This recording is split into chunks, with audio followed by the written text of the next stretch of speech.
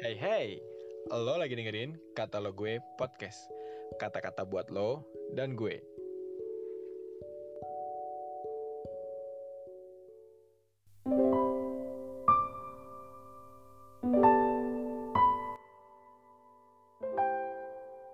Selamat pagi, siang, sore, malam teman-teman. Nah, hari ini kita punya renungan yang berjudul Beroleh Kebangkitan dari Antara Orang Mati.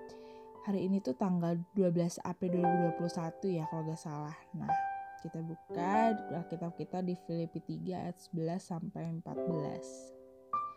Filipi 3 ayat 11. Oke, supaya aku akhirnya beroleh kebangkitan dari antara orang mati.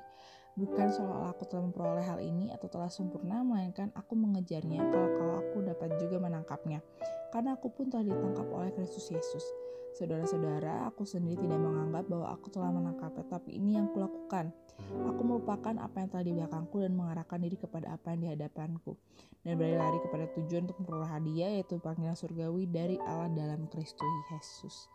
Nah, teman-teman semua, pasti kalian di sini semua bingung kan, maksudnya kebangkitan dari antara orang mati itu apa sih? Kalau kita baca di versi BIMK-nya, maksudnya itu adalah dihidupkan kembali dari kematian. Nah, teman-teman, ada 2 kali loh kebangkitan itu dalam Alkitab. Yang pertama ada kebangkitan yang memerintah bersama Kristus dalam 1000 tahun, dan yang kedua itu kebangkitan bagi semua orang pada akhir zaman. Nah teman-teman, Paulus ini tuh benar-benar pengen melakukan dan mengerjakan visi hidupnya. Ia mau banget memerintah bersama dengan Kristus dalam masa 1000 tahun itu. Maksudnya gimana sih? Paulus ingin memiliki persekutuan dengan Tuhan Yesus. Yuk kita buka Alkitab di Wahyu 20 ayat 4 sampai 6. Lalu aku melihat tahta-tahta dan orang-orang yang duduk di atasnya. Kepada mereka diserahkan kuasa untuk menghakimi.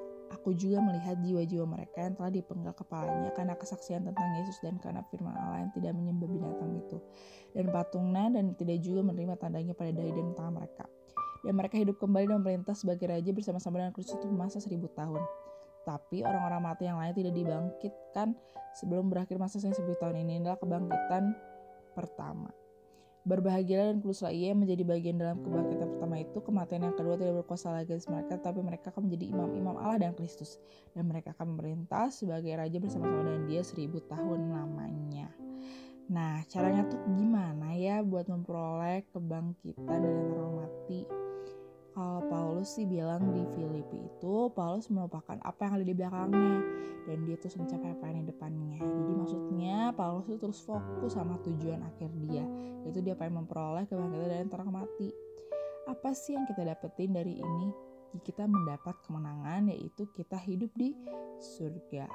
Nah, buat teman-teman semua yang mungkin masih bingung apa sih ini maksudnya, gimana sih arahnya. Nah maksudnya tuh kita harus memiliki persekutuan dengan Tuhan Yesus teman-teman. Jadi kita tahu apa sih yang jadi goals kita dan kita itu siapa. Jangan pernah capek teman-teman untuk bersekutu sama Tuhan Yesus. Dadah.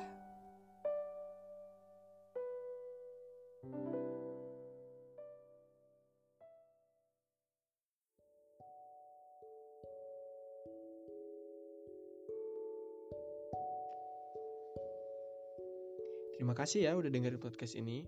Jangan lupa di follow dan juga di share ke teman-teman yang lain ya.